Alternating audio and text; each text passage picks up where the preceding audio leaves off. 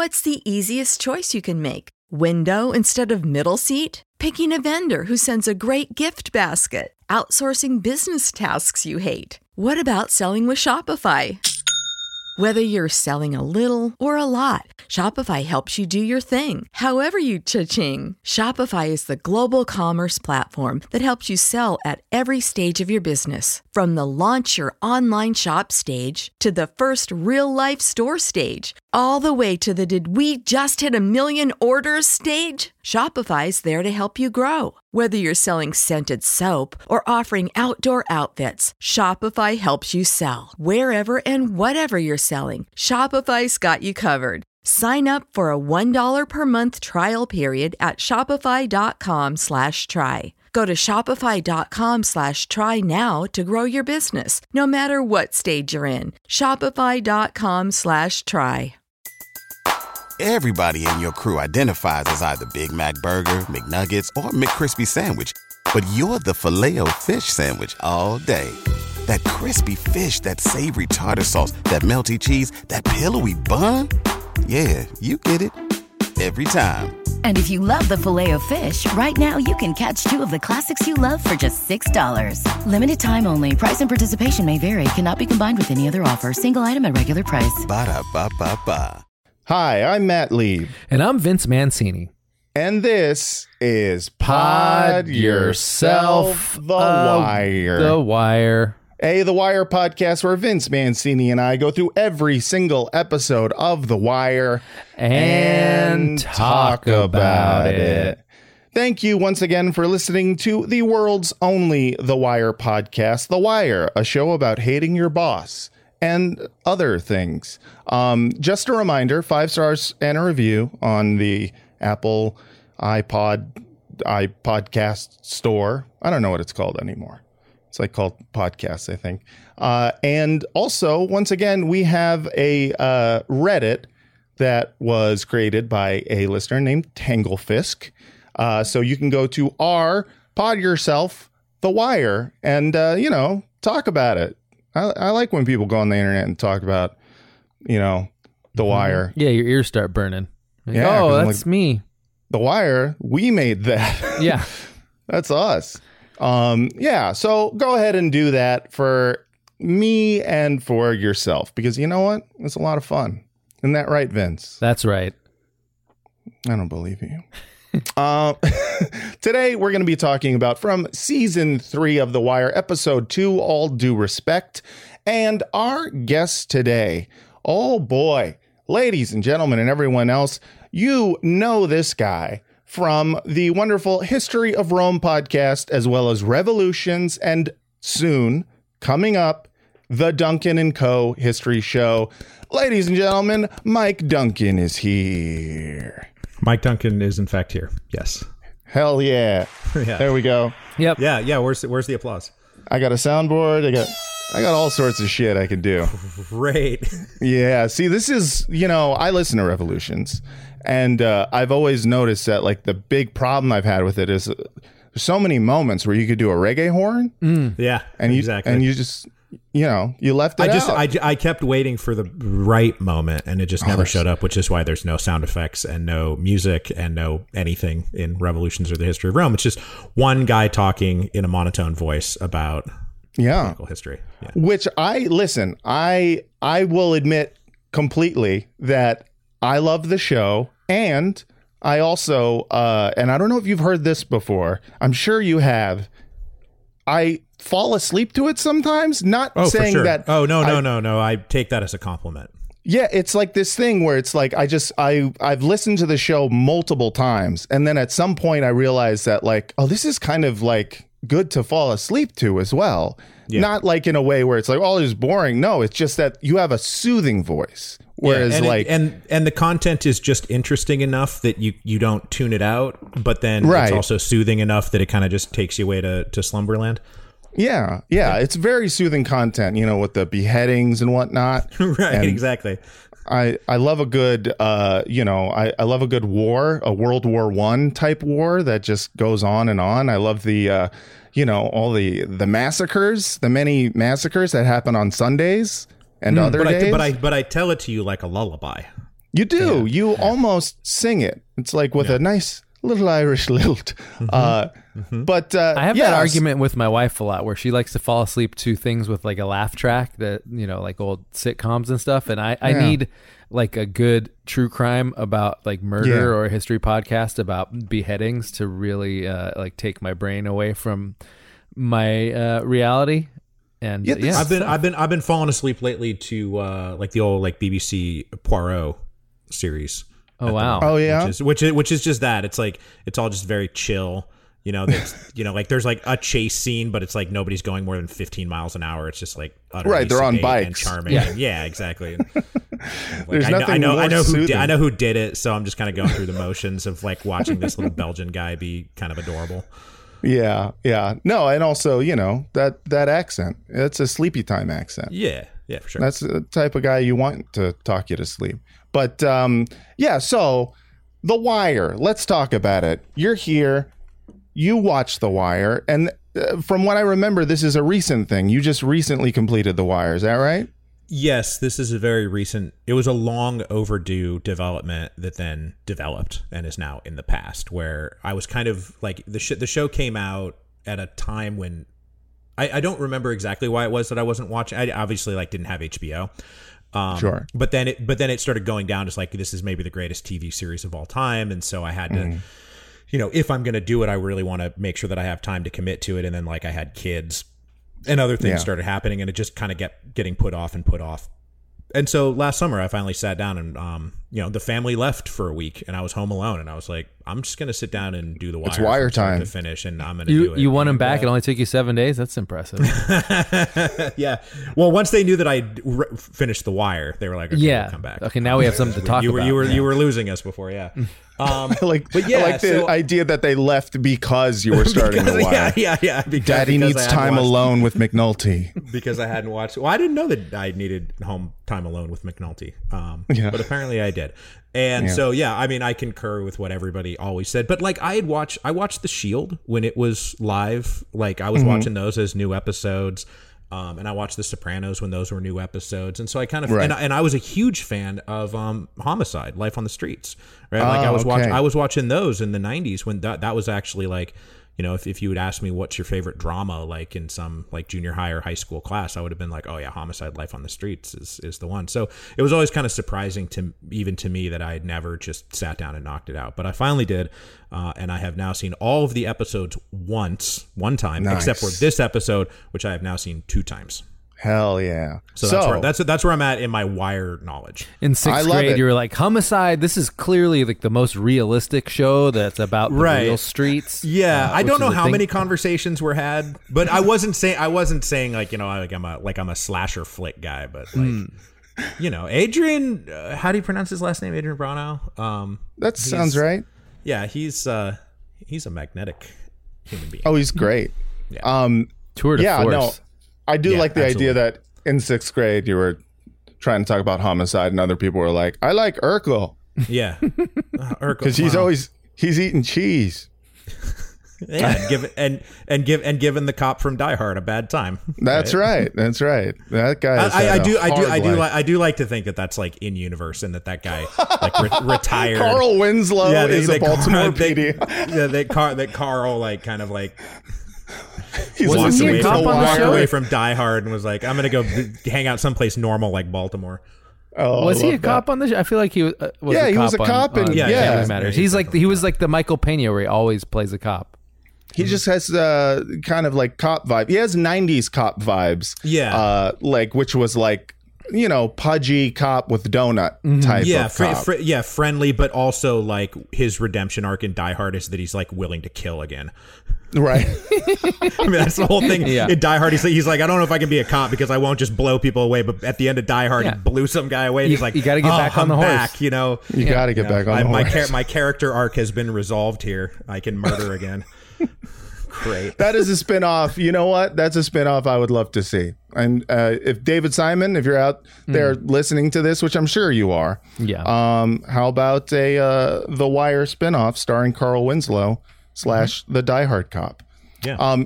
So you liked The Wire, I assume, when you watched it. I did like The Wire. Yeah, it's very good. Do you have a favorite season?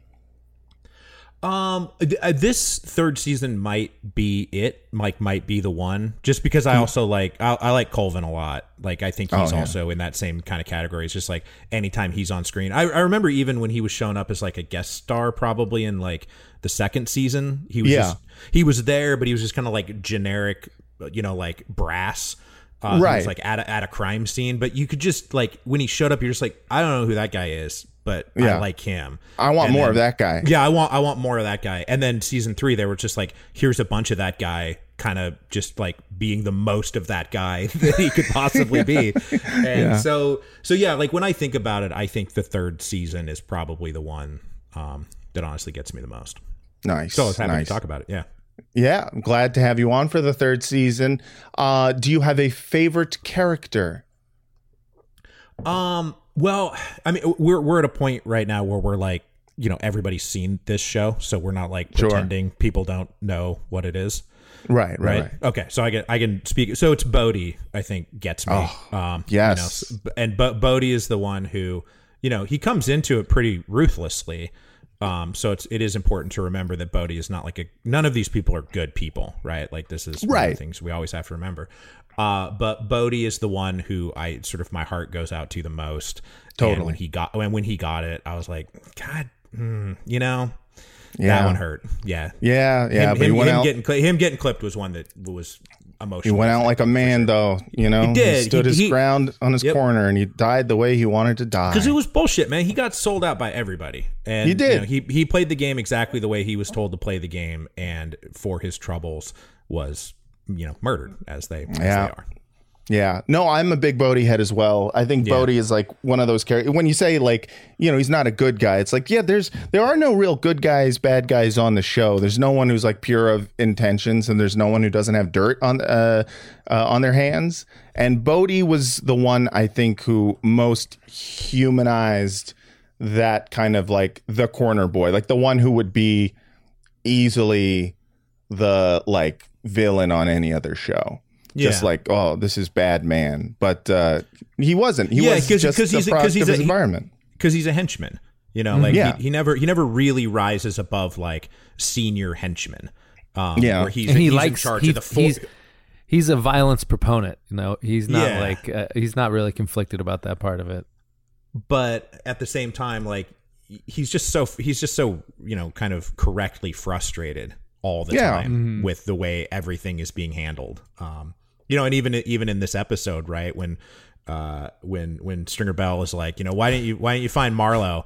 And he's like, well, because you called this meeting, man. Like I'm here for the meeting that you called me to. And he's like, fuck you, get out of here. And Bodhi's just like, God, man, the only reason I'm here is because you told me to be here. Exactly. So him kind of harumphing his way around Baltimore is very good television. Trying to find Marlo so that he can do this cockamamie plan that Stringer has about like, what if we franchise this shit and turn it into McDonald's and less like a drug operation, which Bodhi knows, not because he took any class, but because he's just been around. He's like, this is not going to work, and it's going to end really badly. Not only is it everyone. not going to work, it's like asking it's like asking the writers that are going to be replaced by AI to like go tell the, to train the AI. Yeah, to train the AI. And it's like, why would he like this plan? He's the franchisee. Like he's the muscle that you need on the corner. Why would he want a plan that involves less muscle out on the streets? Like that's literally his job. Yeah. But, we cannot get into all of this stuff without first starting the podcast, and we cannot start it without first playing the theme song. Pod.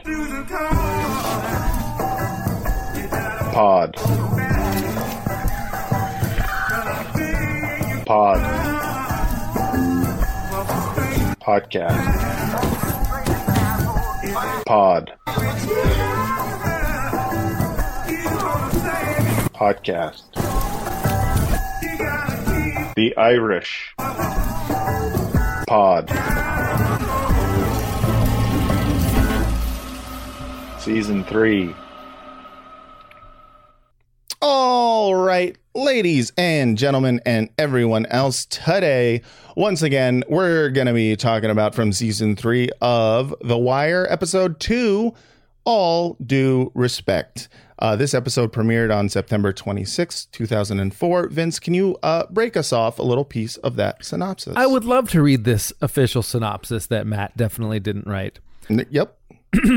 Herc details how much gay sex he would have to have in order to have straight sex. Also, other things happen. That's right. That's the episode. And thank you, IMDb, for writing it.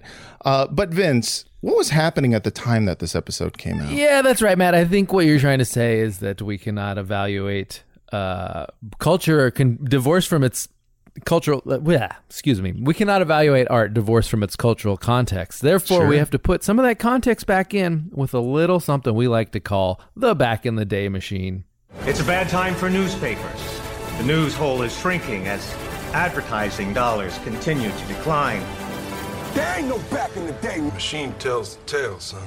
All right. And today we're going all the way back to September 26, 2004. Some of the things that were happening were Kerry makes Iraq his #1 attack. Drop in polls. John Kerry? John Kerry. That's right. Drop in polls against Bush leads to change in strategy. I'm going to do more Iraq violence. That'll work. Just a few weeks ago, Senator John Kerry's aides were saying the home stretch of his bid to oust President Bush would focus on the economy, healthcare, and other domestic issues. Now, almost overnight, Kerry has made Iraq his dominant campaign cause. Day by day last week, his attacks on Bush's handling of Iraq grew more caustic. The invasion of Iraq was a profound diversion from the battle against our greatest enemy, Al-Qaeda, which killed more than 3,000 people on 9/11 and which still plots our destruction today, Kerry said Friday at Temple University in Philadelphia. Not wrong. Sure. And there's just no question about it. The president's misjudgment, miscalculation, and mismanagement of the war in Iraq all make the war on terror harder to win. Oh, I'm very excited for this butt that's coming up. No, there's no but. There's no but, man. He's Kerry's campaign was about laying into Bush for the Iraq War and everything that went wrong with it. And Kerry was supposed to be beyond reproach on this issue, like, because he had this war record. And so he was going to be the only one who was able to like credibly make these critiques of Bush. Sure. But of course, none of that matters because they just swift boated the hell out of him. And it doesn't matter. That's right. Other things. This one is from a British newspaper. Headline: Revenge.com, how the internet fuels the battle of the X's. See if you can figure out where this one is going. Oh, yeah. Yep. This is about revenge porn, isn't it? Dishing the dirt with a strange emphasis. Dishing the dirt on former lovers used to be for celebrities only, but now we're all telling the world via the web. Famous people do it in the press, but the rest of us always had to seek revenge on errant lovers in the courts or by cutting up their clothes. Not anymore. Who wrote this? That seems to be really assuming, like, if you're like me and you put your shoes on every morning and then go and like declare war on your exes and try to destroy their lives. It's written like not just for celebrities anymore. We didn't have the internet. We had to do it the old-fashioned way. Yeah, I had to go door knocking and showing Polaroids to people just to like get back at my exes. Look at my whore wife. Yeah, be like, call the cops, please. Don't identify with the writer of that article. It's written by someone named Katie Guest. Not anymore. The internet is providing the perfect means for ordinary men and women to strike back at their exes. It just sounds like it's like a startup. This is like a disruption in the revenge porn market. Several websites have been set up to exploit the taste for vengeance. The latest of which is the newly launched myexwifeisabitch.com. Kidding me? Is this man? Oh my God. Why is this? Demonic, resentful, and spiteful is how one man describes his former partner during a lengthy rant about access to their daughter. Why? Who is named? I thought they were describing the website, but of course, no. Well, it's the website sounds like it's those things, maybe more than that guy's ex-wife is. 100% more. Most revenge sites are for women. But my ex-wife's a bitch.com has been set up for men by Dave Schofield and Brian Sibbald from Bristol. Great. I went through a divorce and it ended up costing me over 20,000 pounds, says Mr. Schofield. You end up financially stuffed, and the worst thing is you are forced by law and by an angry ex-partner not to see your daughter. So it's only fair that I'll get to post nudes of a bobbies. Oh my God. For a fee of £25, members tell their own stories and look for friends in similar positions. Oh, this is sad. It's not anti-women, the site insists, although many women may disagree. No, it's not. Okay. It's not. Wait, excuse me. What's the name of the website again? Say the name of the website again. MyExWife'sABitch.com. It's not anti-women. I don't know how you could get that idea. Yeah. I mean, if you're taking the website name out of context here. Oh my God, this is all right. So we're doing 30 seconds on one of the most consequential presidential elections of our lifetime that was happening right as this episode was dropping, and we have now done 5 minutes on myexwifeisabitch.com. We That's remember right. the first. That's where we're at. I feel That's like where we're at. Yeah. Listen, the thing about this show is we have to add the cultural context. And I think this cultural context is much more important than... It feels like a longer time ago than the Bush-Kerry debate to me in some ways. You mean people paying to do just everything, porn? like all the technology stuff. That it would be... Yeah. That it would be newsworthy that you could use the internet to get back at your exes. Right. Which I'm sure was happening like on bulletin boards in the 80s. 100%. It was happening on LiveJournal a few years earlier. The idea that the guys who run myexwife'sabitch.com would be celebrated as disruptors and like savvy technologists in the newspaper. Yeah. It's very great. Yeah. On that note, music sites ask, why buy if you can rent? Today, Sir Richard Branson... But they got their answer real fast on that one. But go ahead. Yeah.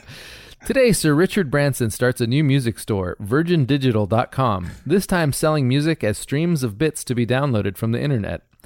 Virgin, a unit of the Virgin Group, becomes the first major music retailer to enter the download market, which has been dominated by Apple Computer and other technology companies.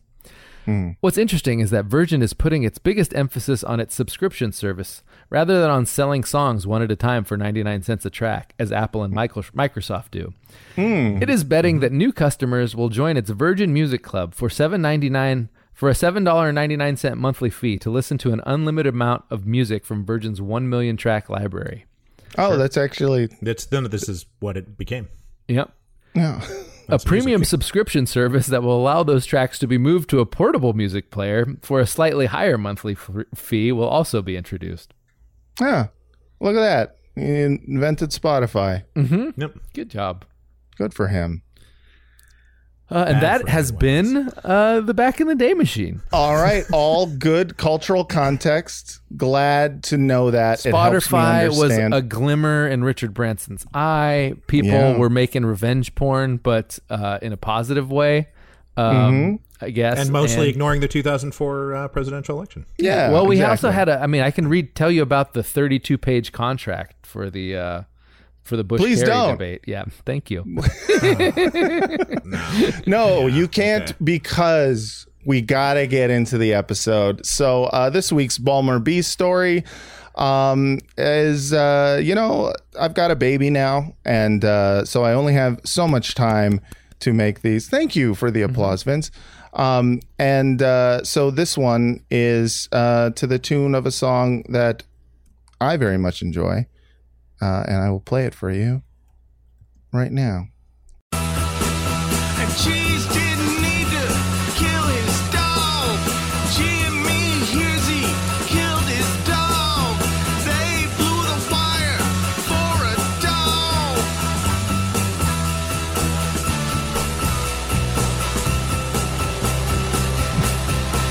Well, bark. All right. So yeah, there we go. You can listen to the full version of that song. That's right, Mike. There is a full version of that song at the end of the episode. All right. This is a great episode.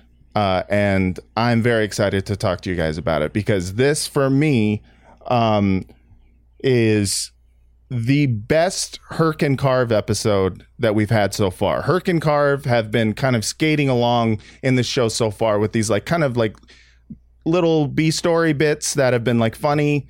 But I don't know if this beats Fuzzy Dunlop. To me, this is miles ahead of Fuzzy Dunlop.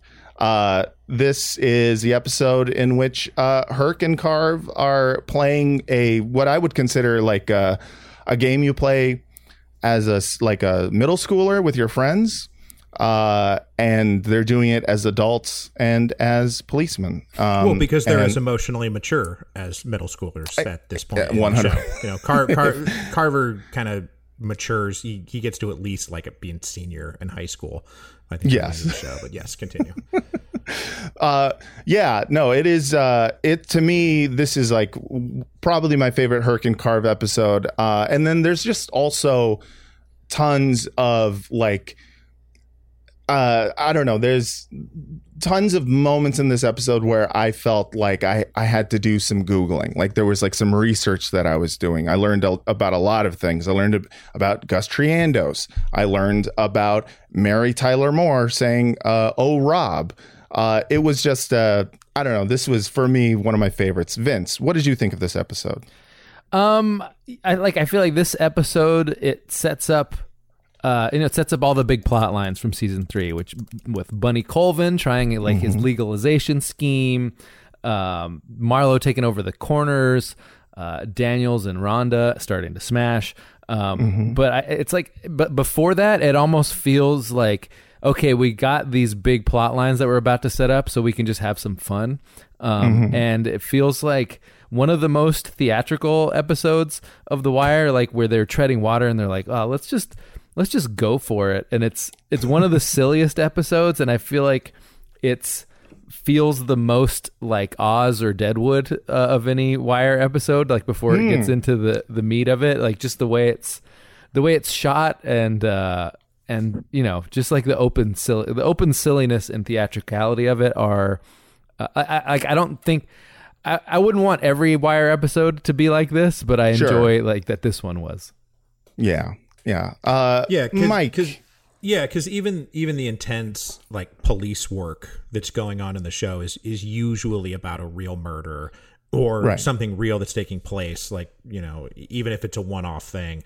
You know, the stakes are always very high, and then this one is just like, you know, the joke is that Cheese killed his dog, and that's it, wild. Right? That's what all of this is kind of revolving around. Like all the normal going through the motions. Like we're listening to The Wired. Okay, now we're sending out units. Now we're going to do this. Now we're going to do that. And the whole thing is really premised on a joke. Like there's a punchline at the end of all this that they're waiting for.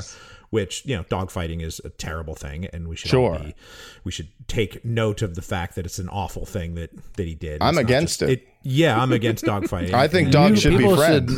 People should not kill their dogs. Shouldn't do that. Right. So also, stop docking the damn pit bull's ears. Like, ugh, I hate dock ears. Yeah, it's all terrible, and so like. But at the end of the day, it's a funny joke, at least in the context of the show, which is not something we usually get. And then if you couple that, like you were saying, with everything Herc and Carver are going through, like if you counted up the scenes, like at least half of this is mostly revolving around funny stuff. Yeah, which is rare for The Wire, because I feel like one of the biggest impediments to a lot of people enjoying The Wire or like trying to get into it is its kind of novel-like nature, the way it's kind of like slowly weaving these stories, slowly building the stories up. And episodes don't really have this like self-contained thing. So early on, you know, if you were going to get jokes, it was going to be just one storyline. And you wouldn't have like a funny episode. It would be a funny moment. This episode, I feel like it does both very well. It builds up the reason for the season, which is the eventual Jesus Christ, the reason for the season. Yes. The eventual creation of Hamsterdam, the free trade drug zone, while simultaneously showing the major crimes unit fail spectacularly in the funniest fashion possible. in, you know, Cheese's It is like dog thing. It's like them living out the ultimate cop dream, which is just that the people you're chasing just randomly lose 40 IQ points overnight and do something really, really stupid. And they're like, well, I don't know why he did it. He just decided to confess one day. And, It was weird. So amazing. And it's also the scene with the cheese interrogation, I think, is a modern day Who's on First. It's just so funny, and like, credit to Method Man. The acting, like the comedic chops that he has in the scene are so good. This episode was written and directed by a British guy whose name is Steve Schill, which I don't know, I find funny because me and Matt talk about Shills all the time. We talk about Shills a lot. But also, like, I feel like you can sense the Britishness in it in the way that it is very clearly like fascinated by like Black American vernacular English. Like, it's very that's true. Like, everything is like, oh, they say dog to refer to people now, don't they? That's very strange. I take that. Yeah, for sure. You hear him say he's talking about the egg roll and poorhouse, but we thought he's talking about the poorhouse. It's very weird. It's a good point. It actually is, upon reflection, kind of ridiculous that they confuse dog, D-O-G, with dog, D-A-W-G. But I have the scene that I want to play for you guys. Please, who's your dog? You my dog. I just want to know who's your dog. Dog. Who's your dog? Y'all ain't laying no bodies on me, man. Lawyer time. Oh, he was my dog, man. I ain't never gonna find another.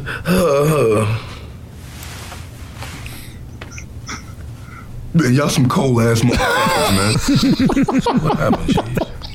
I thought he punked me, all right, so I did what I had to do. Well, what's done is done. And maybe we can help you on this. How? You gonna bring him back? Okay.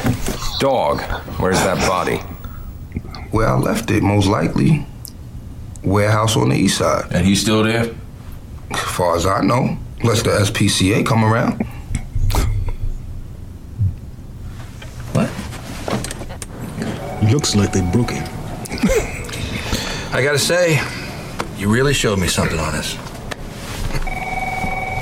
I mean, to me, like, that scene is perfect, hilarious, and ends with, you think like the button is them figuring out that it's a dog, but the button is all of the bosses being like surrounding the box and going like, man, we really knocked it out of the park. Yeah, we did it. We did it, you guys. Popping champagne and give each other handshakes, busting out the cigars.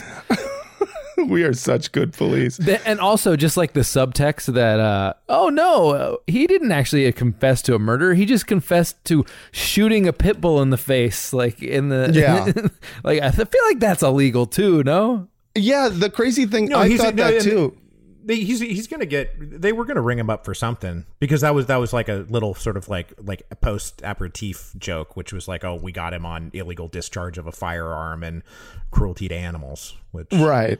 Yeah, and I mean, you know, and I get the feeling that that's not a felony from that scene, where they're just like, oh man, you know, this is fucked. You know, we don't got him for murder. We just have him for shooting a dog to death. And I'm like, well, you could. There's got to be. Are there not years involved with Michael that? Vick went to prison for that.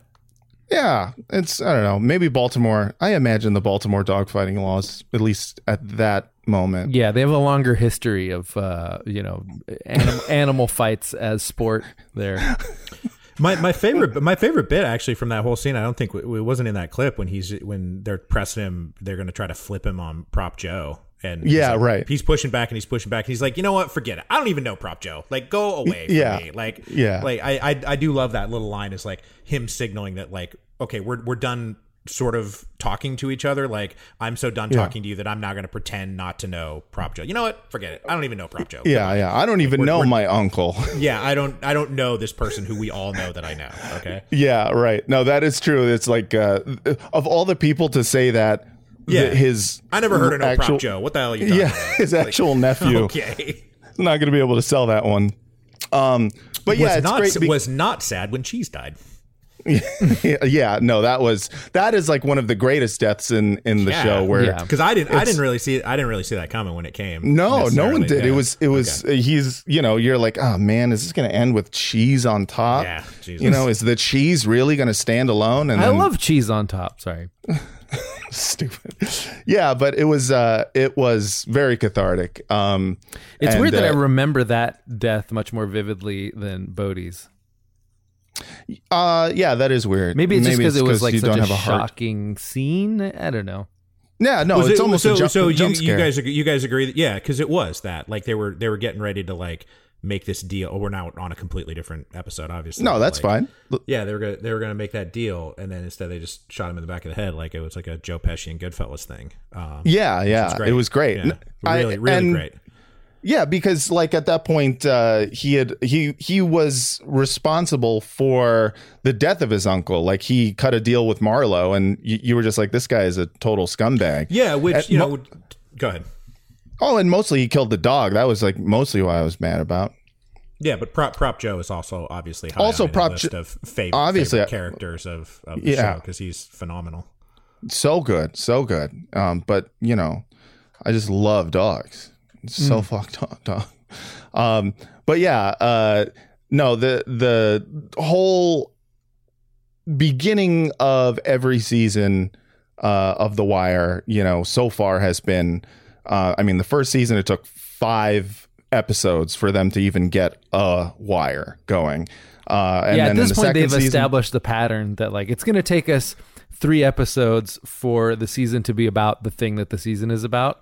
Right. But in this one, they get this season starts with a wire already up and running for months, and they are just waiting and waiting. Right. But that's not what like the season is about. Right. And you don't know that up until this point. Yeah. You are like trying to figure out who their target is. You just know that they are failing at this. And then that they're, going after Stringer kind of still, and they're going after Cheese. And to watch the wire be blown in the second episode of the season over a dog is a great joke. It's like a joke by someone who understands what the Wire was doing the 2 previous seasons and going, we're not doing that again. Right. So I particularly love it. It's pretty great, and leads to McNulty kind of going off on his own. And he has just a kind of a small arc in this episode in which he just realizes that he's going to be taking some time out of his own schedule to figure out what happened with D'Angelo. And he solves that murder in 5 minutes. Yeah.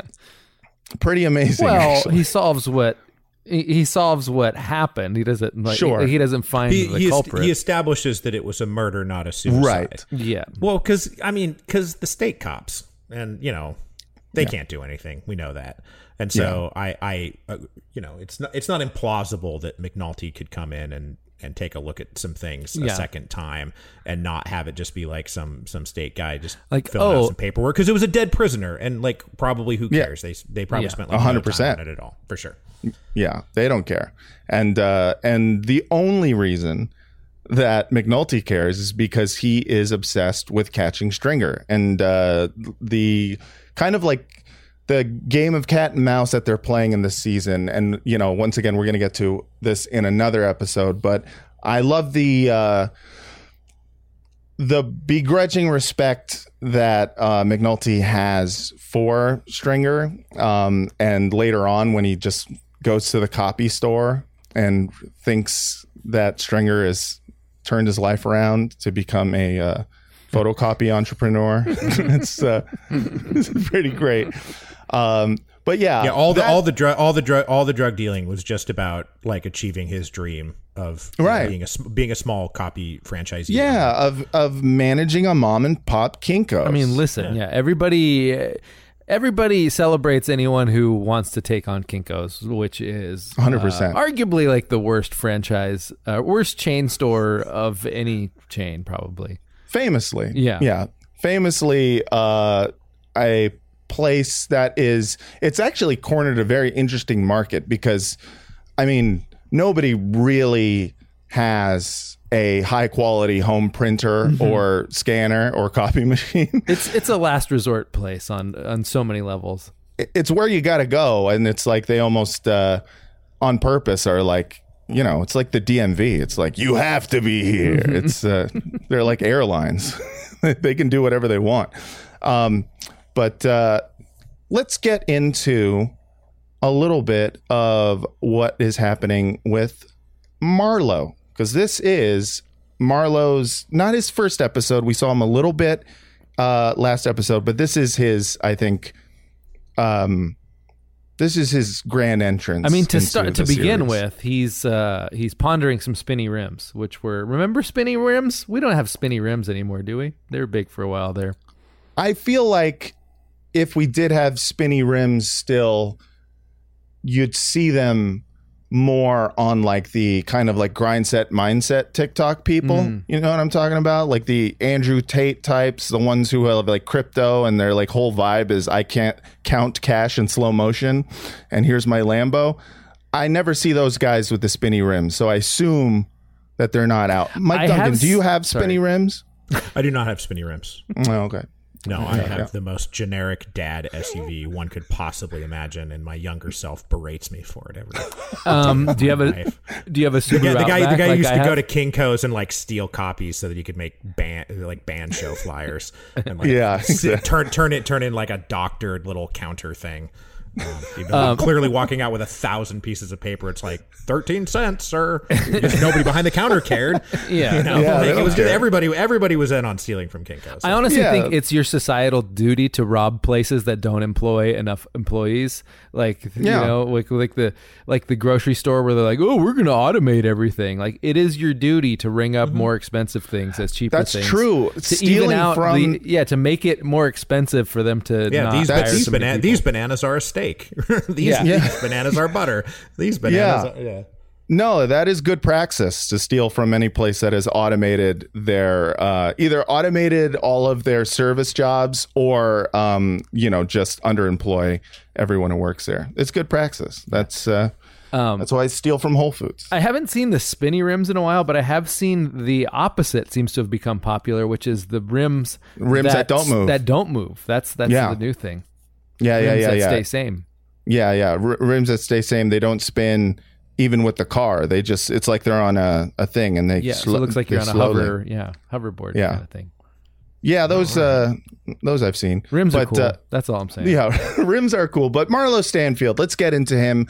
Marlo is running as far as I can tell, he's running a small crew, like corner crew, in West Baltimore.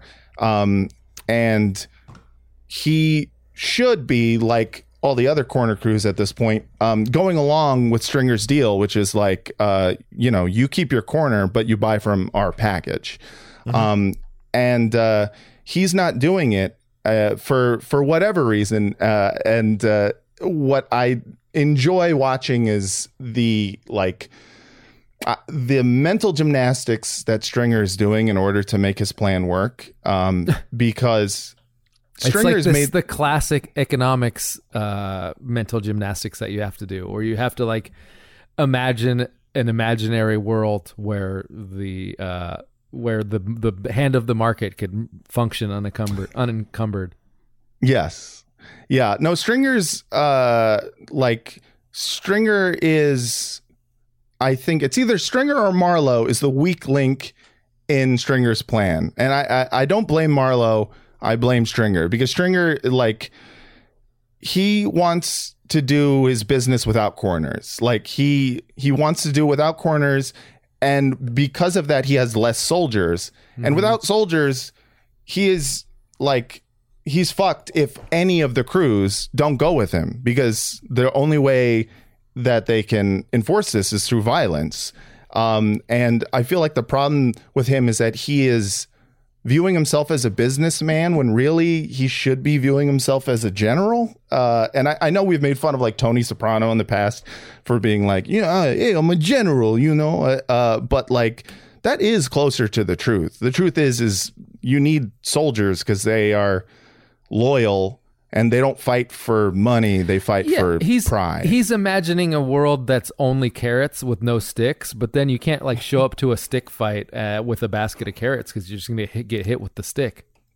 Yeah, and leave unaccounted for the fact that there will be people who, for their own reasons, like just literally don't want to be under you, right? They have their own plans and their own ambitions for themselves that don't involve just being a part of some pyramid that you're building that you can be part of. And they're like, oh yeah, but you can rise up in the ranks of this like Amway operation that I'm trying to set up here. But Marlo doesn't want that, and if you don't account for that, then you're not accounting for the world that you're actually living in.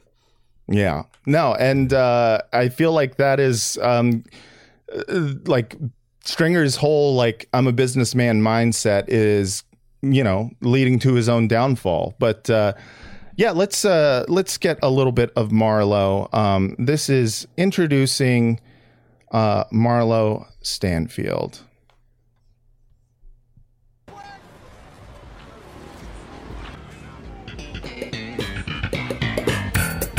I'm sorry, guys. We love when Matt gets editing toys, don't we? So sorry. It's good with the visual, I will say. I'm guessing from the terrace and being all cute about the property line. Bodie, what are you doing? I just wanted to wait and see what you wanted us to do about it. So, what you want us to do? Get back to work.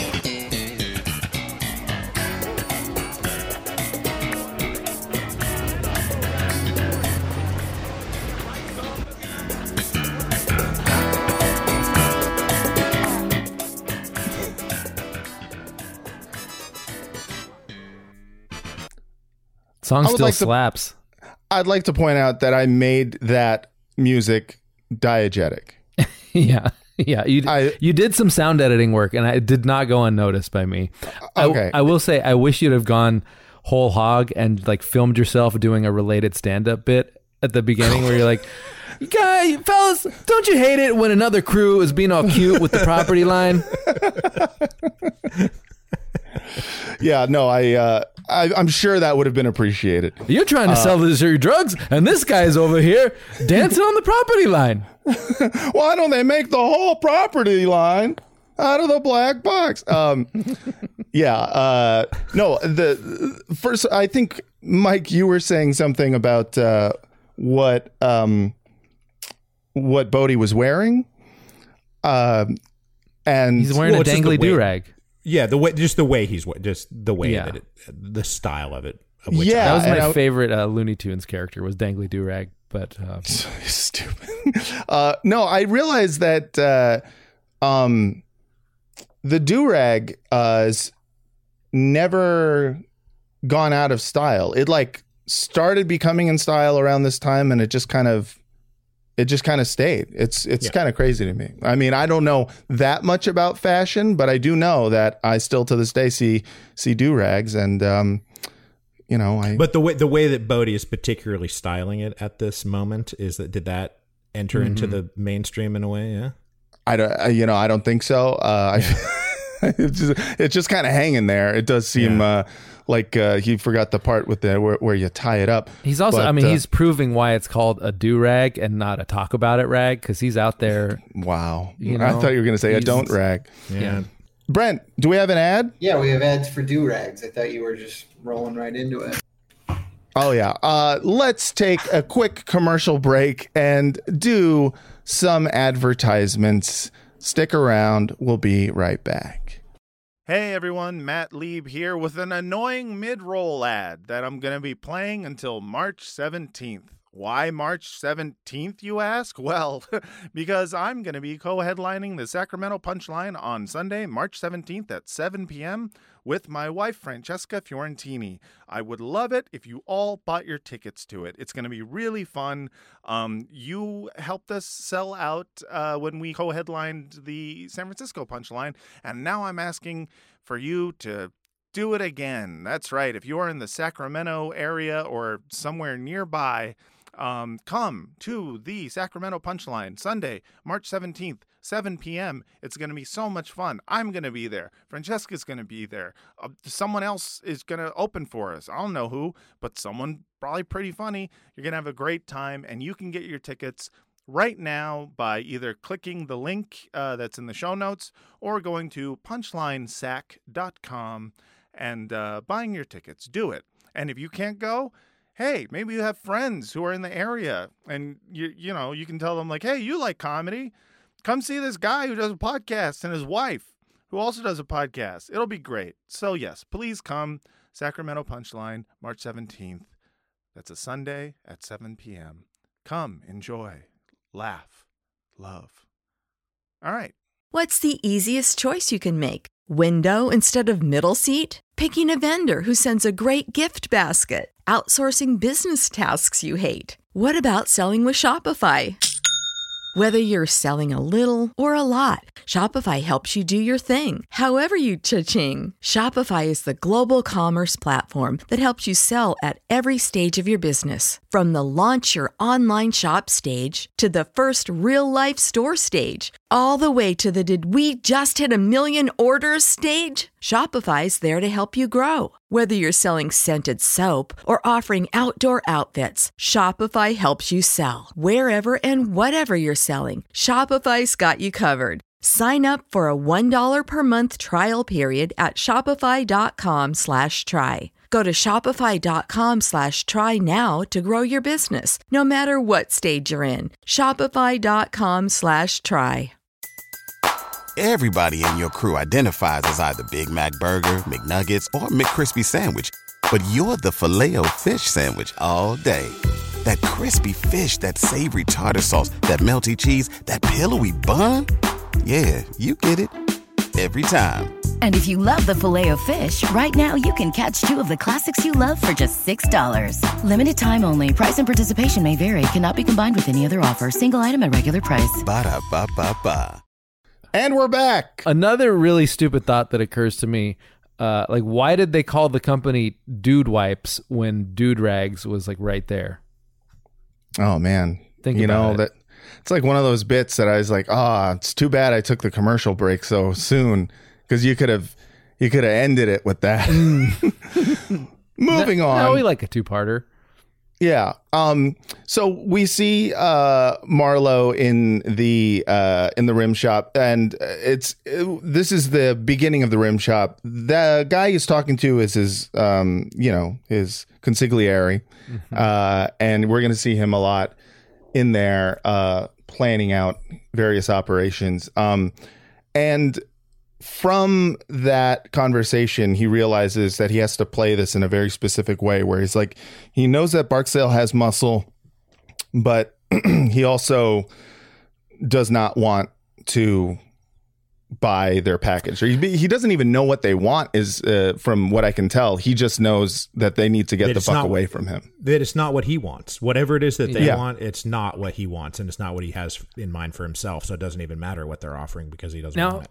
My question, I feel like doesn't a consigliere usually have to be of a different race? Usually like Tony, he's going to Hesh, the Jewish guy, for his advice. I think in like The Godfather, isn't Tom Hagen? Yeah, Tom Hagen, the Wasp.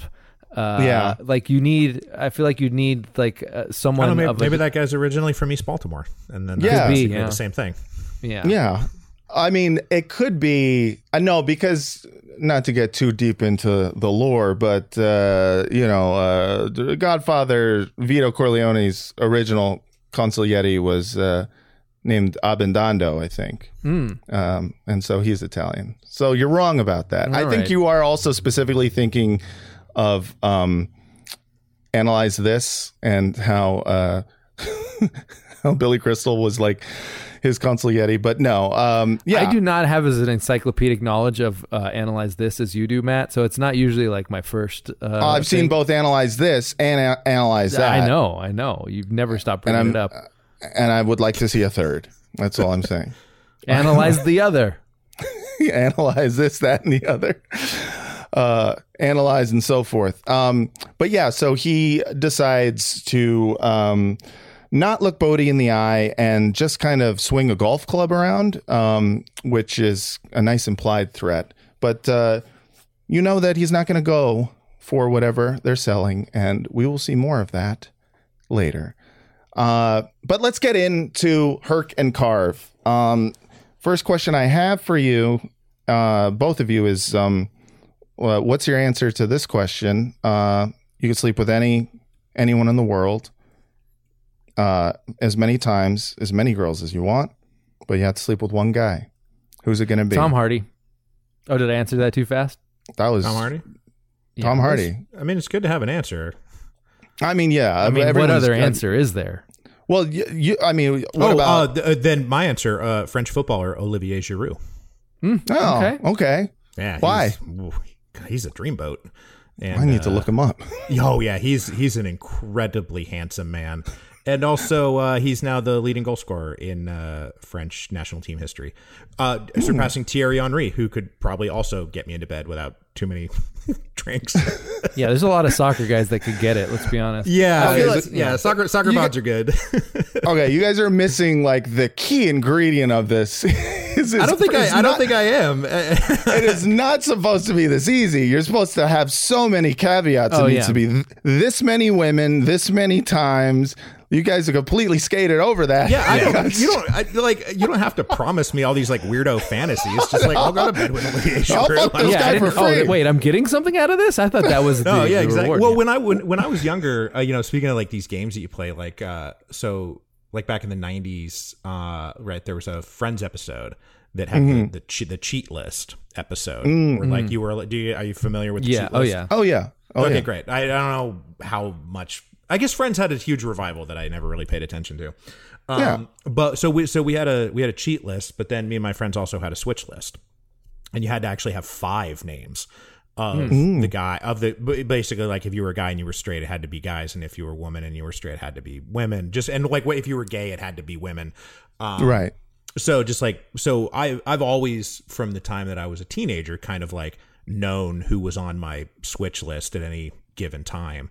So when this comes up, I'm like, yeah, sure, I got 5. Mostly the French national football team players. Mbappe for sure. I think the interesting part about this is that Herc, like, he's doing all this to have sex with the Olsen twins, and it's got to be. There was like maybe like a 2-year period when that wasn't weird, because like they went from like, ooh, they're gonna turn 18 soon, and there was like a weird creepy like thing around that, and then it was like maybe 9 months where they like turned into their current form, which is just sort of like a collection of scarves smoking a cigarette. Right. Yeah. There was not much of a period in between that when it was. Here's the thing: being sexually attracted to the Olsen twins for me has always been a very strange thing to admit publicly. Not just because they're these little girls that we all grew up with, but also because, again, and I've said this many times on this show, the twins obsession. I don't like it. It's gross. It's low-key incestuous. I don't know what you want them. Why together? I don't know what you want to do with them. I think it's the basic math of one woman good, you might be 2 women overthinking better. this quite a bit. I think everyone's underthinking it, Mike. Yeah, that's true. That's fair. They are related, and that's not right for multiple reasons. But I don't like it. And so Herc being into the Olsen twins and admiring their body of work, it fits with his character because he does feel like a scumbag. He is that kind of simple scumbag. It's true. Yeah. Who would he's the kind of guy who like knew exactly how old they were when they were 17 years old. Right. Yeah. He's the guy who had the countdown clock to when they turn 18. Yeah. And he's fast forward 7 years, he's the reason Pornhub has all those step sibling categories. Honestly, I blame Herc as well. I don't know. It's another thing. I don't need that. It's a little more forgivable than twins. But who would you've really not answered this question yet. I don't have my answer ready yet, but I mean, It'd have to be, I think it'd be Pete Davidson. Okay. Because I just have to know. I have to know. Sure. Because how? You know what I mean? How is it? And the He's trade-off a charismatic is that guy. I get to sleep. I get to sleep with every woman that he slept with, and in return, I sleep with him. That's how it works. Yeah. So, I think he's funny, right? Yeah. So that's always plays, and I think he's got the BDE for a reason, probably.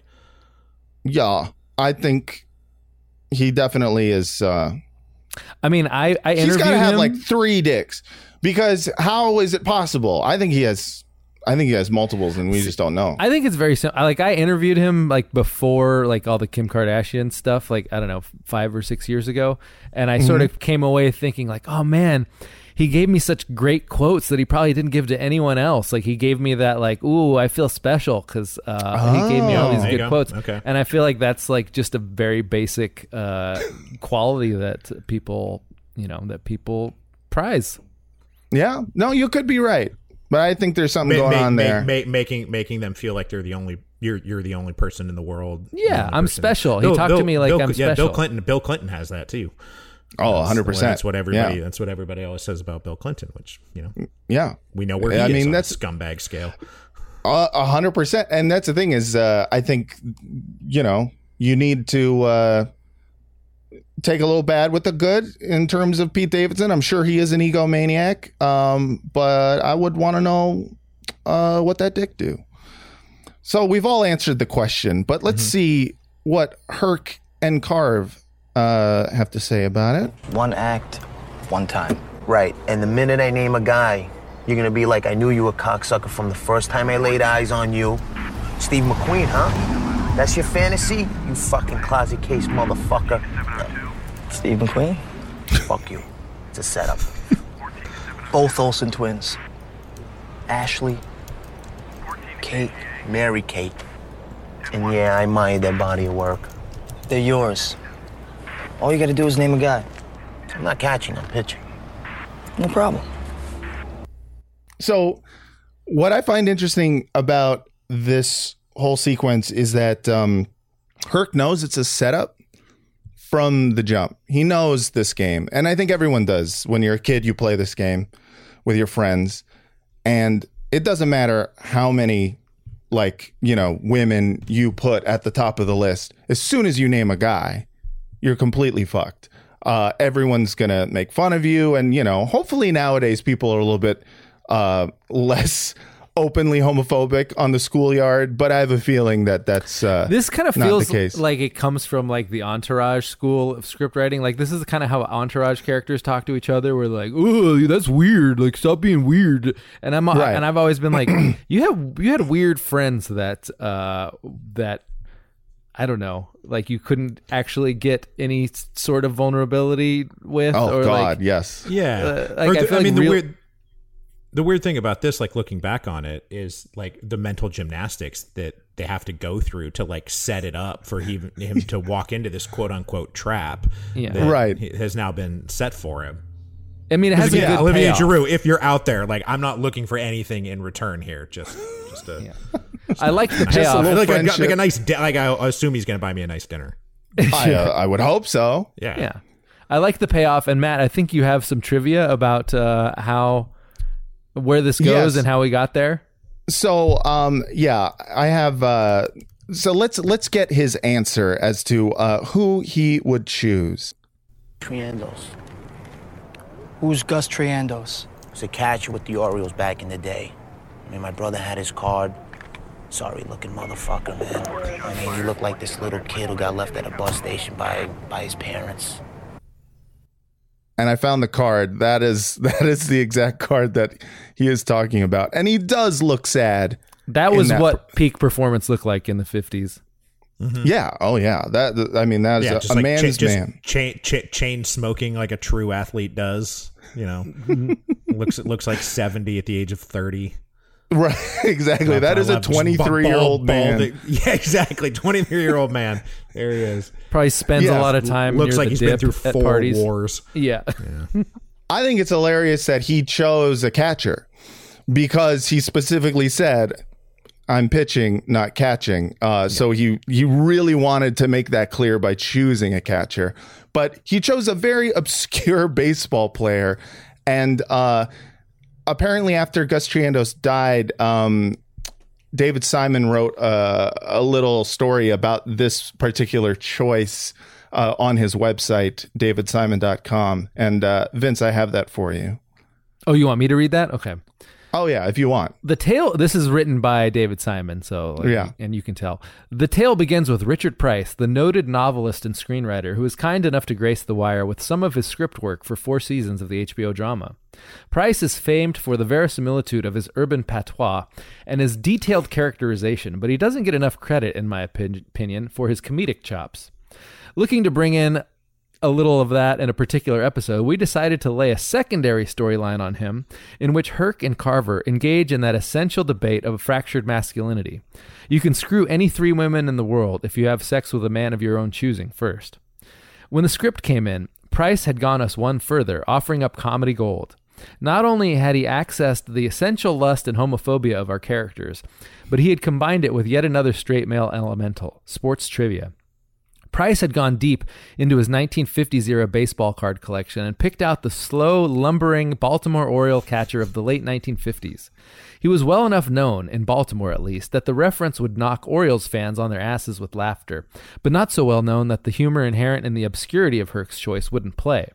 And more, Herc catching a blowjob from Gus Triendos is a funny thought. The choice itself implies a wonderful overthinking of the problem. After the script was circulated and the entire writing staff gathered itself from the bout of collective laughter, I was suddenly filled with a sharp pang of guilty horror. Was Triendos still alive? Why not? He'd only be in his early 70s, I calculated. Christ. I mean, I know the guy is, legally, some sort of public figure as an ex-professional ball player, but how do you throw this joke up on national television without his say-so? Do what? Price asked. We have a number for Triendos. He lives out in California. You're going to call him? What choice do I have? Oh shit, never mind. I'll think of something else. No, Triendos is perfect for this, inspired even. But Richard, when you speak of me in the days to come, remember what I did for you here and speak well. I like that he was like, never mind. If you're going to call him and tell him about it, we'll just choose a different Natural guy. reaction, by the way. Yeah. It is hard to describe how fast I was speaking when I got on the phone with Gus Triendos, trying desperately to turn the corner with the old fella, to make him see that the joke wasn't really on him, but on this character named Herc, this big, lumbering narcotics cop in Baltimore. No, he wasn't saying that you had sex with him. No way. And he's not even saying that you would want to have sex with him. It's not about you, really, trust me. I'm not sure I understand, Triendos said. Okay, let me send you the pages. I'm going to send all the pages for this storyline, and if you see what the joke is and you are okay with it, then great. And if not, we won't use your name. Just look at the pages, okay? This is a television show? Really? Christ. I sent the pages off with little hope, other than that Gus Triendos said he would get together with his sons and they would read them, and he would eventually get back to me. This is phenomenal. Yeah. Naturally, I imagined he would pick... Oh, yeah, I know. Naturally, I imagined he would pick up the phone to call me and everyone with anything to do with this television show a pack of free-range assholes. But 4 days later, my cell phone rang and Triendos was on the line. I get it. It's pretty funny. You get it? Yeah, he feels sorry for me because I had to catch Wilhelm. Exactly. Hey, I feel sorry for me. Catching Wilhelm was miserable, he laughed. Go ahead. It's not like you're making me out to be gay or nothing. It's just a joke. I never had a chance to speak to Mr. Triendos after that, to hear how that episode actually landed on him, but I like to imagine him enjoying the joke and the improbable cultural reference for years to come. Incredible. So I have a theory about this whole story, which is, again, a fantastic story. Yeah, great story. I feel like the ultimate writer thing is picking, there's no more writer way of remembering some guys than remembering a knuckleballer. Writers are all obsessed with knuckleballers. Tin Cup, the entire origin story for Tin Cup's nickname is that he was a catcher for a knuckleballer. If you've ever read, I was briefly in a band called the R.A. Dickies. There you go. Yeah. I don't know who that is. I assume he's a knuckleballer. He's a knuckleballer. Yeah, there you go. The one of the greatest baseball books ever written is called Ball 4. It's by Jim Bouton, who was like a 60s pitcher who sort of had a whole second act to his career by learning how to throw a knuckleball. He's also the guy who invented Big League Chew with along with the director of Tar somehow. Right, yeah. So yeah, I feel like other thing. The ultimate let's remember a guy is let's remember a knuckleballer. Well, I love that probably the reason why Triandos ultimately decided that this was fine is that whoever wrote it was it wasn't just like they pulled a name out of a hat, right? This is clearly somebody who knows enough about baseball that they can intelligently put in a line about him being a catcher who suffered while catching Hoyt Wilhelm, which was 100% true. It wasn't just we're writers and we need a baseball player to fit into this thing. It was, he read it and understood that it was coming from somebody who knew his career and appreciated his career, and so he was cool with it. Yeah, appreciated his sacrifice. And it's about being desirable also, right? Yeah, sure. You're ultimately saying you're a desirable person. Yeah, I also, of all the men in the world. Yeah, Herc chose him. Yeah, I also think congratulations, congrats, Gus. You got this big wad of narcotics officer who's just really who will allow you to go down on him. Yeah, so he can get with the because he Olsen feels twins. sorry for you. Because he feels sorry for you. Yeah. I feel like this is just perfect for the way writers always write sports, which is like every sports movie. Like the screenwriter imagines the way to be good at sports is just like finding the right metaphor. Like as soon as the coach figures out how to like imbue his players with like the correct metaphor to think of, like that's how they become like. So the knuckleballer is like the ultimate writer's fantasy of an athlete because it's like the ultimate example of a guy who's succeeding not through like sheer athletic ability or fast twitch muscles. It's like, oh, he's doing it through being clever and being sneaky and having a lot of guile. I think that's ultimately where all of this comes down to, is that a knuckleballer isn't really an athlete in the way that we think of an athlete as an athlete. Like we all imagine that if things had gone a little bit differently, like we could succeed as knuckleballers. Yeah, if only I was clever enough. Yeah, or if I could just grip it just right, then I too could be a major league player, because I can't do anything else on a baseball field at even a high school level. But yeah, right. But standing there throwing a knuckleball, I could do that. Yeah, how hard could it really be? Slow that doesn't move? And it's of course it's you'd have difficult. to also be good at throwing the other ones, which would be my biggest issue. No, I mean the Negroes of the world, like they were almost exclusively knuckleballs. You didn't even have to slip a fastball in that often because the pitch itself was so. It's its own changeup. Yeah. I did one time go to YouTube to see if I could find a compilation of the slowest pitches ever. And it was a lot of fun to watch. You ever seen a pitcher throw 50 miles an hour? It's great. Wakefield didn't even like take a windup. He kind of just like stood there and just tossed it in there. Yeah, and not counting this new thing of position players pitching all the time who just kind of lob it up there, but actual pitchers throwing lob balls is great fun because we can all imagine ourselves doing it. Yeah. It's the character in the Marvel movie who's is like supposed to be the surrogate for the audience. That's me. I could do that. The knuckleballer is the everyman of the baseball world. 100%. Yep.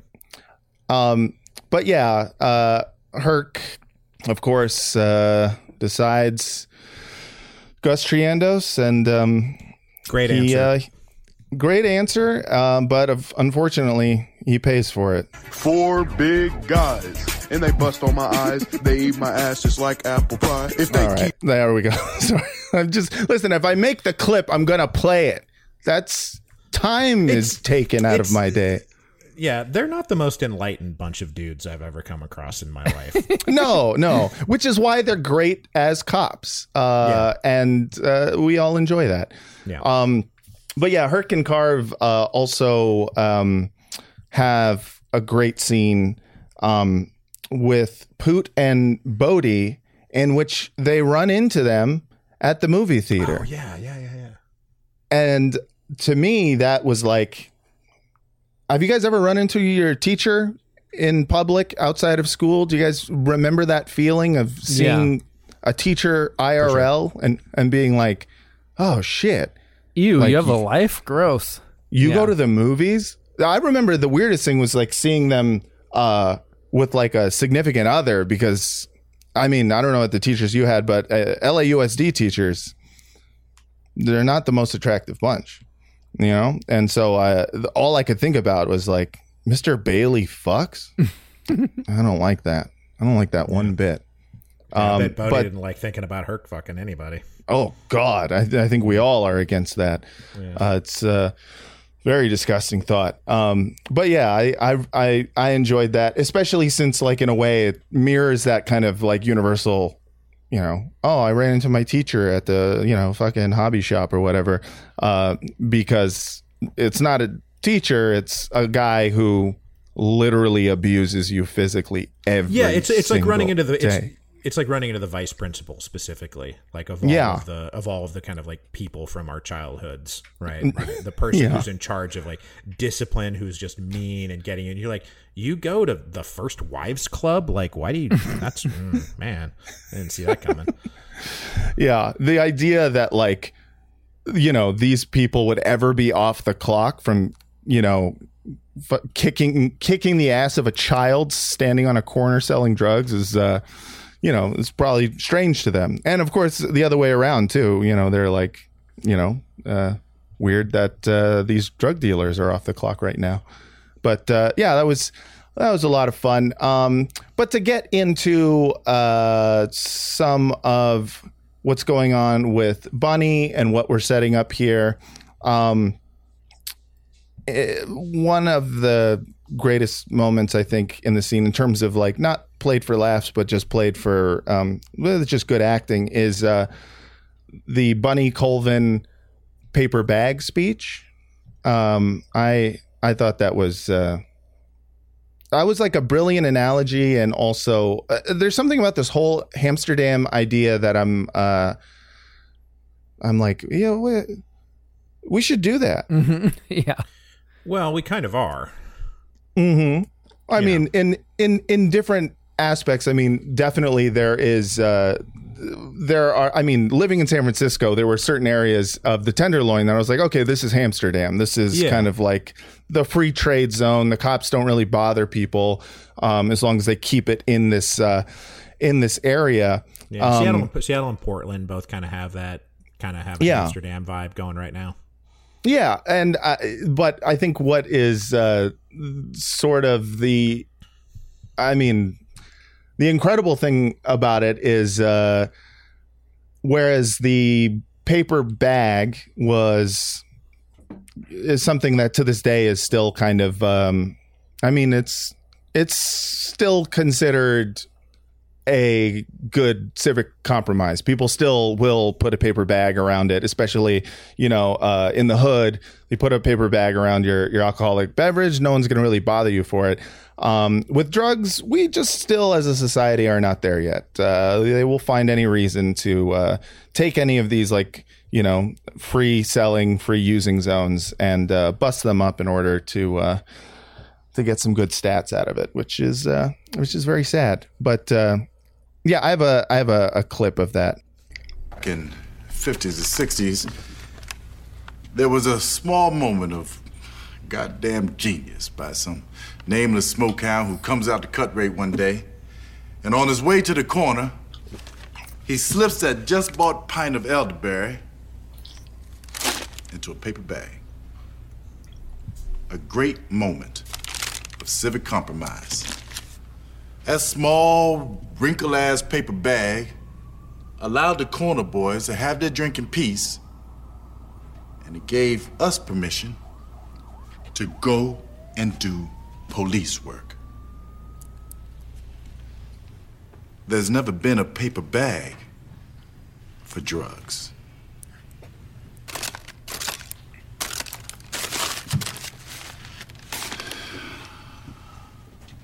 Until now. He doesn't really address how you're going to cover a crack pipe with a paper bag and still be able to smoke and light it. It's a metaphor. I think it's a metaphor, bro. I think it's a metaphor. You know how with art, sometimes I have to explain art to Vince. Sometimes art, you say things. Yes, go on. You What's say the bag things- light on fire? Yeah, so it's not actually how it would be, but it's like you say things and you say, oh, but it's similar. Yeah. Did I explain art good just then? Oh, like Yeah, they're it might be a simile, right? But Okay. Yeah. So it's it's art. They're doing an art, but I am very excited for this coming season because the Hamsterdam arc is, I think, one of the most brilliant arcs in the whole series because it kind of shows that kind of experiment that you do see, in big cities, especially across the country. And you see its entire life cycle. And it gets into the reason why at the end of the day it doesn't work. And who is fighting the war on drugs? Like, why do we keep doing this over and over? Why are we all Herc? Knowing we're in a trap, knowing no matter what we do, we can pick Gus Triandos, we can pick every Olsen twin and Olsen sibling, and we're still going to end up in the same place. Like, how do we break that cycle? And Bunny decides he's not going to play that game. He's not going to fuck Gus Triandos. He's not going to suck off Taylor Hanson to fuck all the Spice Girls. In terms of like bringing context, like the context into this, like this is coming out in 2004. Like this is before it was really even like appropriate to be like people shouldn't be busted for weed anymore, right? Like that was the conversation that was still being had at the time, where it was like third rail politics to be like, I don't think that we should have people in jail just because they have like an eighth of weed on them. And so for all of us who were growing up, who just wanted to like get high, you sort of have this like libertarian mentality about drug use. Totally. Because it includes all the drugs of your choice as well. But this is being dropped into a society that can't even get over pot yet. Right. And so we're coming up on, we're 20 years beyond. We've already done the 20th anniversary, right, of The Wire debuting for sure. We're 20 years on from that. And we've sort of cleared weed off the deck. But there are still, until we start treating drugs and drug addiction like the social problem that it is and not the law enforcement criminal thing that it is, then we're never going to break this. And you can't just do what this is, which we're seeing happen on the West Coast, was let's just kind of legalize drug use, but not have any of the other sort of support services that are necessary to have people maybe temporarily cycle through this, but then get out of it. And instead just creating these like permanent communities where people are doing horrible things to themselves and to other people. Yeah, if you don't have the resources, if you don't have the resources to treat the addiction, like all of the other stuff is kind of, it's just like a matter of politeness or not, And it's also short-sighted because all it does is it just creates a new cycle within this like broken framework where it's like, okay, this is going to last for a little bit until this area becomes an eyesore for the new gentrifiers and the new developments that are going to go around. And then there's going to be a political outcry. And then there's going to be a tough on crime mayor who's elected and so on and so forth. And it just, it's showing that the war on drugs oftentimes is perpetuated by people's campaign managers, essentially. I mean, this whole this whole Hamsterdam idea is born out of in this season is born out of the fact that the mayor picks an arbitrary number of murders that need to go down, and Bunny Colvin is like, how the fuck do you make a murder go away? And he decides to do Hamsterdam because it will create less violence in his district. And it's like, the only reason that the mayor wants this is because Carcetti is getting on his ass about crime because he has ambitions. So it's like, how much of the war on drugs is driven by the ambitions of politicians? And it's a good amount. Yeah, and then they're going to realize that like, oh, I guess the citizenry would rather have invisible murders than like a giant eyesore of like a drug-free zone, and they If you listen to certain elements in San Francisco, it definitely seems like they would much rather have more invisible murders and less visible petty crime. It's what suburbia chooses every time, like 9 times out of 10. I mean, because it's two shitty choices. Like, you're not giving anyone a good choice. Right. Yeah. And it's funny, like, watching it in San Francisco, because it is like the most like purported, like we are the most liberal city in the world. And watching these guys turn into like techno fascists and like basically turn into the screaming suburban housewives of the 50s, they're all just, and they're doing it with a kind of a liberal tinge, and you're just like, what you're saying is you don't want to see any of these people. You don't care if they get help. You don't care about anything. You just don't want them in your line of sight. And yeah, they're very liberal. And also them kicking out, like recalling Chesapeake was like one of those moments where I was just like, okay, San Francisco is officially done. It is just, there's no hope for it anymore, because it was just, I had some hope when we got Chesapeake, but then it all went to shit, didn't it? Because it's full of techno-fascists who would rather all of these gross people just go away. Why can't we just put the gross people somewhere else? Why can't they go with them more? Yes, exactly. Exactly. But yeah, supposed to be like that here in San Francisco. Yeah. And, you talk about like kind of how we are, 20 years on, at least we're, legalizing weed, and it's like, but it's still federally. Well, you're also like, they're trying to make it like the liberal position is to just like not notice homelessness as a problem. It's like, oh no, this is fine. Actually, I like I like walking past tent cities, and it's like, well, no, you actually need some. No, that's the thing, is because you can't do any of these things. You can't change anything structurally. Right? You have to do the whole thing. Yeah. Right. And address these social questions. So we are in the HERC framework. We are still in this framework where we have not decided to abandon it completely. We are still in this trap where we are like, one side is like, oh, I'm going to pick all of these women and they're going to be so hot. All of the Spice Girls, every single girl group from the 90s. And, then you have to, I'm going to take everything back to her fucking Gus Triandos, and you guys just have to accept that. Yeah. But yeah, it's like the framework in and of itself is fucked. And because there isn't really, outside of, the internet, like a real push to just legalize drugs, blanket legalization.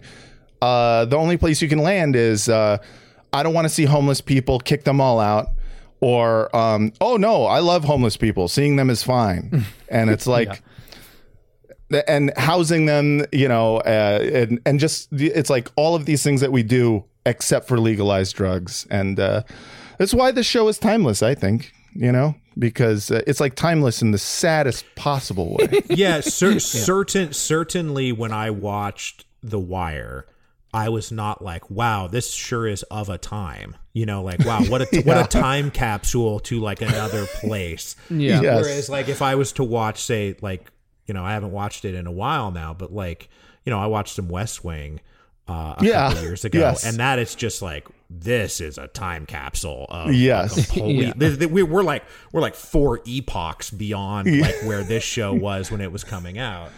Yes, but yeah, no, you don't get the feeling about The Wire that like, gosh, I don't understand this. The past is a foreign country, like it's none of that is happening with The Wire. What was the Sorkin show, like Newsnight or whatever, or Newsroom? Newsroom. Like that was a time capsule when it was released. Like it was. It was immediately dated itself. Like right out the chute. But I do think that The Wire will ultimately be timeless, even if like in 100 years, maybe in 100 years or 200 years we'll get there, but it's larger critiques of governing structures and the incentives of politics, and how the cops and the gangs are basically just the same thing, except one of them has a badge and the others don't. Like all of that stuff, I think a lot of like what is in this show would be recognizable like to Romans. If we brought some Romans forward and said, watch some shows, they'd be like, yeah, we basically get this one. There's some guys that are trying to make money doing things that are forbidden by the officials, and there are officials who are corrupt. Like all of this is recognizable human behavior. Unlike West Wing, which does not really resemble normal human behavior like at all. If any show was written by a liberal AI bot, it is. It's just pure Fantasyland stuff. It's so great. Is really Did they do 9/11? Did that happen in the West Wing? The West Wing didn't do. Oh no, I meant like who did? Like Aaron Sorkin didn't do 9/11. But didn't he though? It was Bush and Cheney. No, they did actually the first sort of like chip on West Wing's reputation was right after 9/11. They did an episode called, I think, Isaac and Ishmael. That nobody ever wants to talk about ever again. It was like a one-off thing where they had to go into the basement of the White House because there was like a terror threat, but they never explicitly called it 9/11, right? They never actually covered 9/11, but they like go into a basement, and it was the most like sort of like cringy, noxious like debate about political. It's so painful to watch. It's their 9/11 episode is them hiding out. Yeah, in the basement. Because they had to go down there, and they were like, it was like a student group. So he was like leading this discussion with the students on like, why do Muslims hate Jews? And you're just like, God, this is painful to watch. And it was at the time. I was absolutely panned at the time for being totally tone deaf.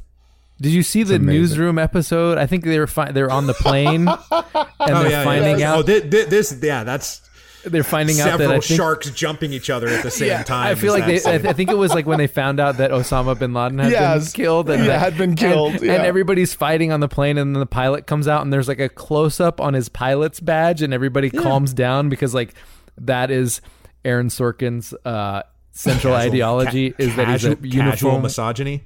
Well, that too, and he's just a uniform worshiper. We've said on our podcast before that in the rough draft of every Aaron Sorkin script, the woman is just named my ex-wife. Yeah.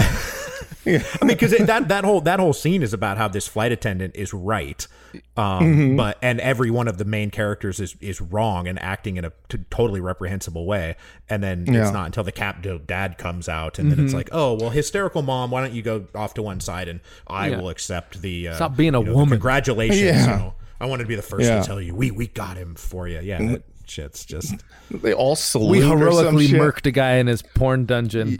Yeah, exactly.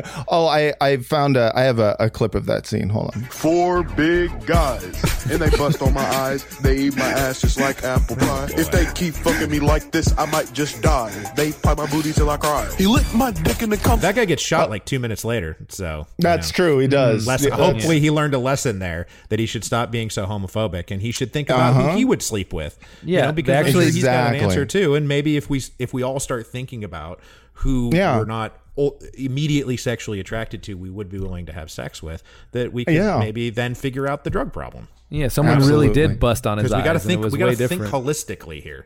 I completely agree. I like that we played the game very progressively, where we just went with, here's the guy, and I don't need any of the girls. Because ally. Yeah. Yeah. I'm an open-minded dude who's hot for various French footballers. 100%. And Tom Hardy, I completely agree. Sure. Tom Hardy is just like, there's something, I feel like I would fuck him just to like hang out with him and talk to him about stuff, because I feel like he has a really like nice voice. Like, I just feel like we would, he could just read to me. Well, that's the episode. Is there anything that I missed? A favorite scene, a least favorite scene, or something else you guys want to talk about? Vince? I love the scene where Bunk and McNulty are in the bar, and they have like a series. Run a play. They run a play, and the play is to purposely gross out a woman so that your friend can come in and be the lesser of two evils. And I'm like, that's, not bad. I like what he did there. Yeah. Very few redeeming characters on this show. Yes. Yeah. There's, again, no good guys. It's just a lot of gray. Least favorite. Sorry, are we doing both at the same time? Yes. Yeah. Go ahead. Least favorite I could have done without the Poe house. Like, that feels very like a white dude fascinated by Black English wrote that scene. Yeah. I mean, for sure. And like, if they were gonna do it, they like fully explained the joke. Like he said it twice. Like, we kind of got it the first time, and then anyway. Yeah, I mean, I what was interesting I thought about that was that it is funny that white people would go into the hood in Baltimore looking for Edgar Allan Poe's house and just assume that anyone that you ask on the street would be like, oh yeah, I am familiar with Edgar Allan Poe's house. Let me just give you a grand tour. Like, it is a very funny thing to ask a stranger on the street. Mike, do you have a favorite scene, a least favorite scene, or something else that we missed? Oh, well, I mean, I hit plus 15 on the dogfighting because I don't need that in my life, right? I just kind of skip through that. Yeah. I don't actually need that shown to me. So I would say that's what was my least favorite part. But the best part of this is Bunny, coming out and sort of announcing watching the show again. This is literally the only episode I've rewatched. I didn't know exactly at the time what this season was going to turn into, and so knowing now what is coming, like that little moment of like, this is setting up what's probably your favorite season of The Wire because it's the most sort of like crazily ambitious, because there's no crazy ambition like a guy who's 3 months from retirement and they can't do anything about what he's about to do. Like, that's when crazy ambition gets fun, and he's about to do something really, he's taking a big swing here, and I love it. Yeah, I love a good big swing, and I love Robert Wisdom. Just another guy who there's like there's some guys who I just like, they go on a list of like daddy hold me, and he's just one of those guys who, like, if he just held me, I would feel safe in his arms. You know what I mean? Yeah. Mm-hmm. Yeah. He's Yeah. he's going to wind up doing that. He saves the one of them, right? I think the only one who ever got out is because of Cole. That's right. Yeah, maybe I'm right about that. Maybe I should hit up Robert Wisdom, see if he'll save me.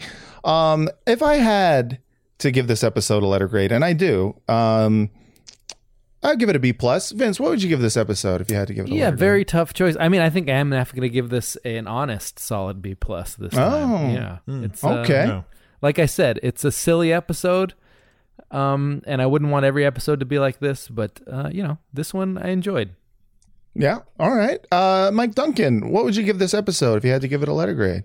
I think I would give it, it's not quite an A, and it's not as bad. It's not a B, so I would say B+ as well. Okay, B+. All right. Big shocker here on Pod Yourself The Wire. That is a solid B+ episode of The Wire and a solid A+ episode of Pod Yourself The Wire. Mike Duncan, thank you so much for coming on and talking about The Wire with us. Thanks for having me, guys. Where can people find you? It's getting a little dicey out there on social media, because I used to be able to say, like, you can find me on Twitter, but like, I'm not really on Twitter anymore because that thing got blown all to hell. So I did get the coveted Blue Sky invite. Nice. So I'm on Blue Sky or Blueski, where a bunch of people who are used to saying things and having people respond to them are just saying things and having nobody respond to them because nobody's there. And so everybody's really frustrated because they're like, nobody likes the things that used to generate all this engagement and like dopamine hits for my brain, but nobody's getting those in there anymore. So it's a bunch of like true posters going slowly insane because there's no audience. Yes. Which is fun. So I am on that. I love it. But I am about to start my third podcast, which will be a show about history and history books mostly. Like, it'll be like 85% history books with a woman named Alexis Coe, who is a presidential biographer herself, and we've been friends for a while, and decided to start up the show, which will be called the Duncan & Co. History Show, which you'll be able to find wherever you find this podcast, whenever it is that we actually get it out the door, which will be in the next few months. So do you guys do a new book every episode, or do you go into... Okay.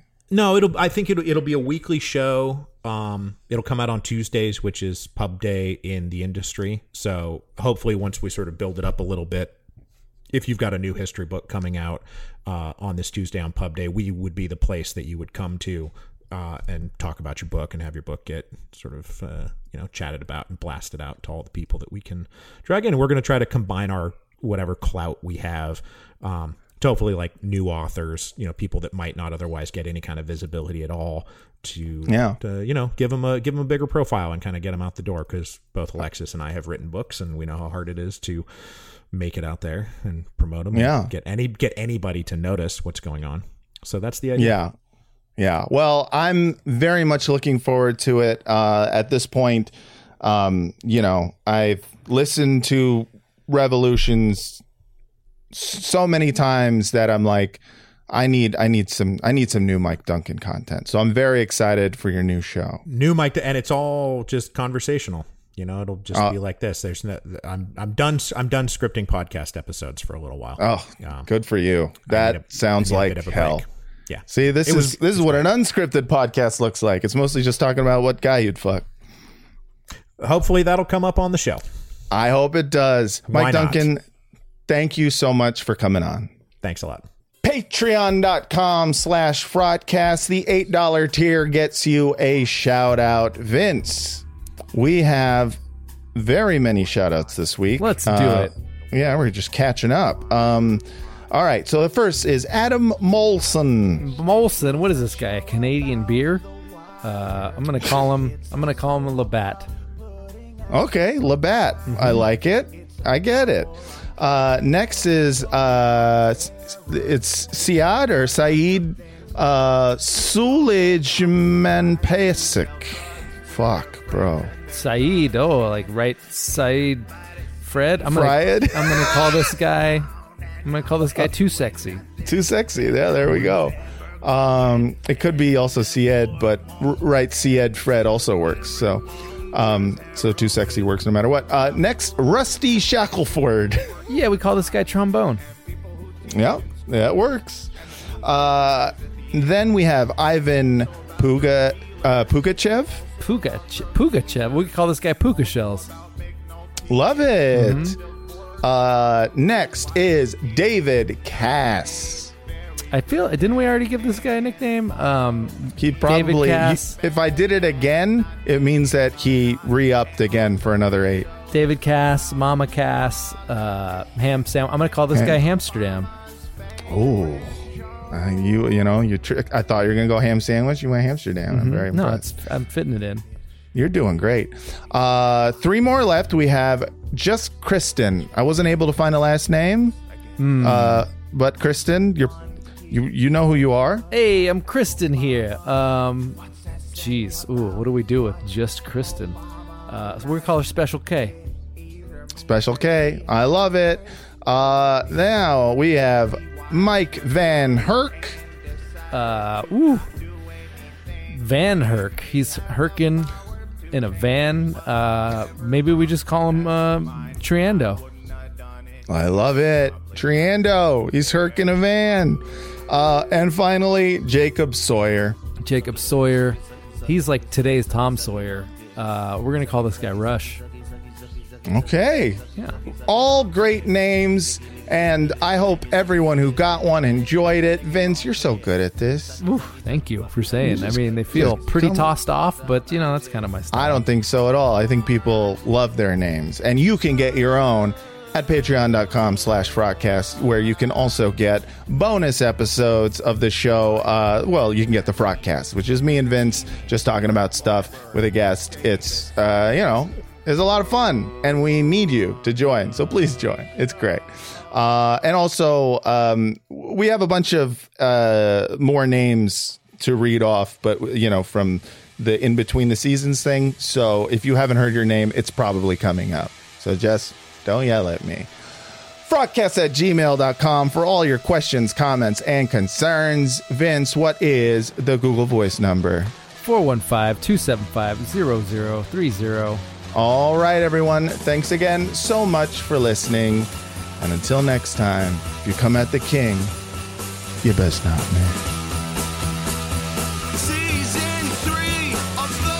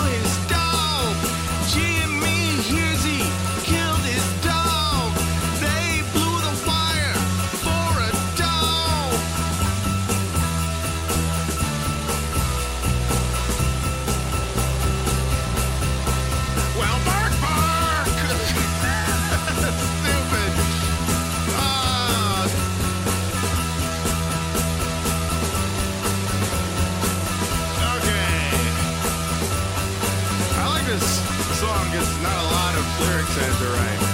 Pretty sick. All right. And now Herc wants Mary Tyler more. And both Olsen twins and Dozerman's girl.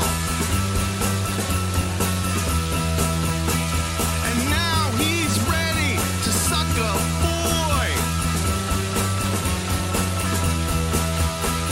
An obscure catcher on the Orioles. And now Herc's gonna eat some down.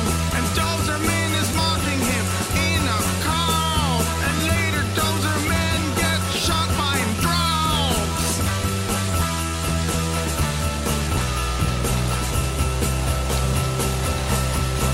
That's karma! That's karma. Alright, yo, hey, what a bitch. My name is Iggy Pop. Flap, flap, flap. I'm not a cop. I'm an old man with, fuck, old skin. Old skin man. Trippy old skin. But I'm still here, still alive. I did a lot of heroin and I survived. Everybody in your crew identifies as either Big Mac Burger, McNuggets, or McCrispy Sandwich. But you're the Filet-O-Fish Sandwich all day. That crispy fish, that savory tartar sauce, that melty cheese, that pillowy bun. Yeah, you get it. Every time. And if you love the Filet-O-Fish, right now you can catch 2 of the classics you love for just $6. Limited time only. Price and participation may vary. Cannot be combined with any other offer. Single item at regular price. Ba-da-ba-ba-ba.